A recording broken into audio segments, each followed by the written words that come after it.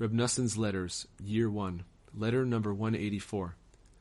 You should know, my dear son, that all our comrades accepted upon themselves the fast this Monday, Thursday, and the following Monday. It would be appropriate for all of you to participate with us. Maybe God will answer us and have pity on His great honor. Maybe He will act for the sake of His name and put down our enemies beneath us, so that they will no longer abuse us and the holy awesome books. Truth will sprout from the ground, and give truth Jacob will be fulfilled. If not now, when? My heart wails for every single one of our comrades. My insides tremble. About our times it is said concerning the young, Lamentations 4:1, the stones of holiness are poured out into the streets, and there is no one to gather them home. Even somebody who wants to flee and escape to a house where they cultivate Torah and prayer is chased and persecuted in all kinds of ways. Who knows what will be in the future? For the evil one has spread himself out far and wide, inside and out. Outside, the sword and the fire of the machloket wreak destruction, God save us. At home, physical desires, bad thoughts and confusion, financial problems and domestic disputes rise up. There is hardship and pain on every side. Upon whom can we lean? On our Father in heaven.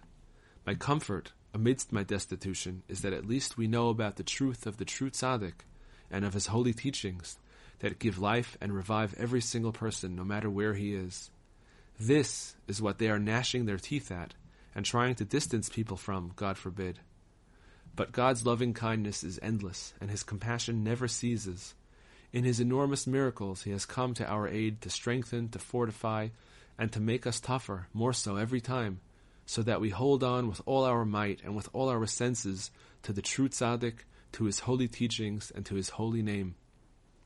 I have taken shelter in God, and I trust that all of us will merit to be counted among the Rebbe's holy assembly in this world and the next, forever. Ashreinu, fortunate are we. How good is our lot. Even after all we are going through, still Ashreinu. The mitnagdim will perish, and 1,000 like them, and not one word of his holy teachings or conversations will be annulled.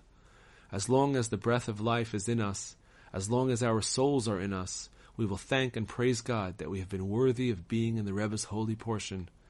Our lots have fallen in pleasant places. The words of your father waiting for salvation, Noson of Breslov. Greetings to all of our comrades with a great love, especially to my friend whom I love as myself, the distinguished young man, progeny of the tzaddik, Reb Nachman the son of Chaya, may he live. May God make me worthy of seeing him face to face. May he merit to walk in the ways of his holy ancestors. May their merit truly protect us, so that he may have eternal good. Noson, as above.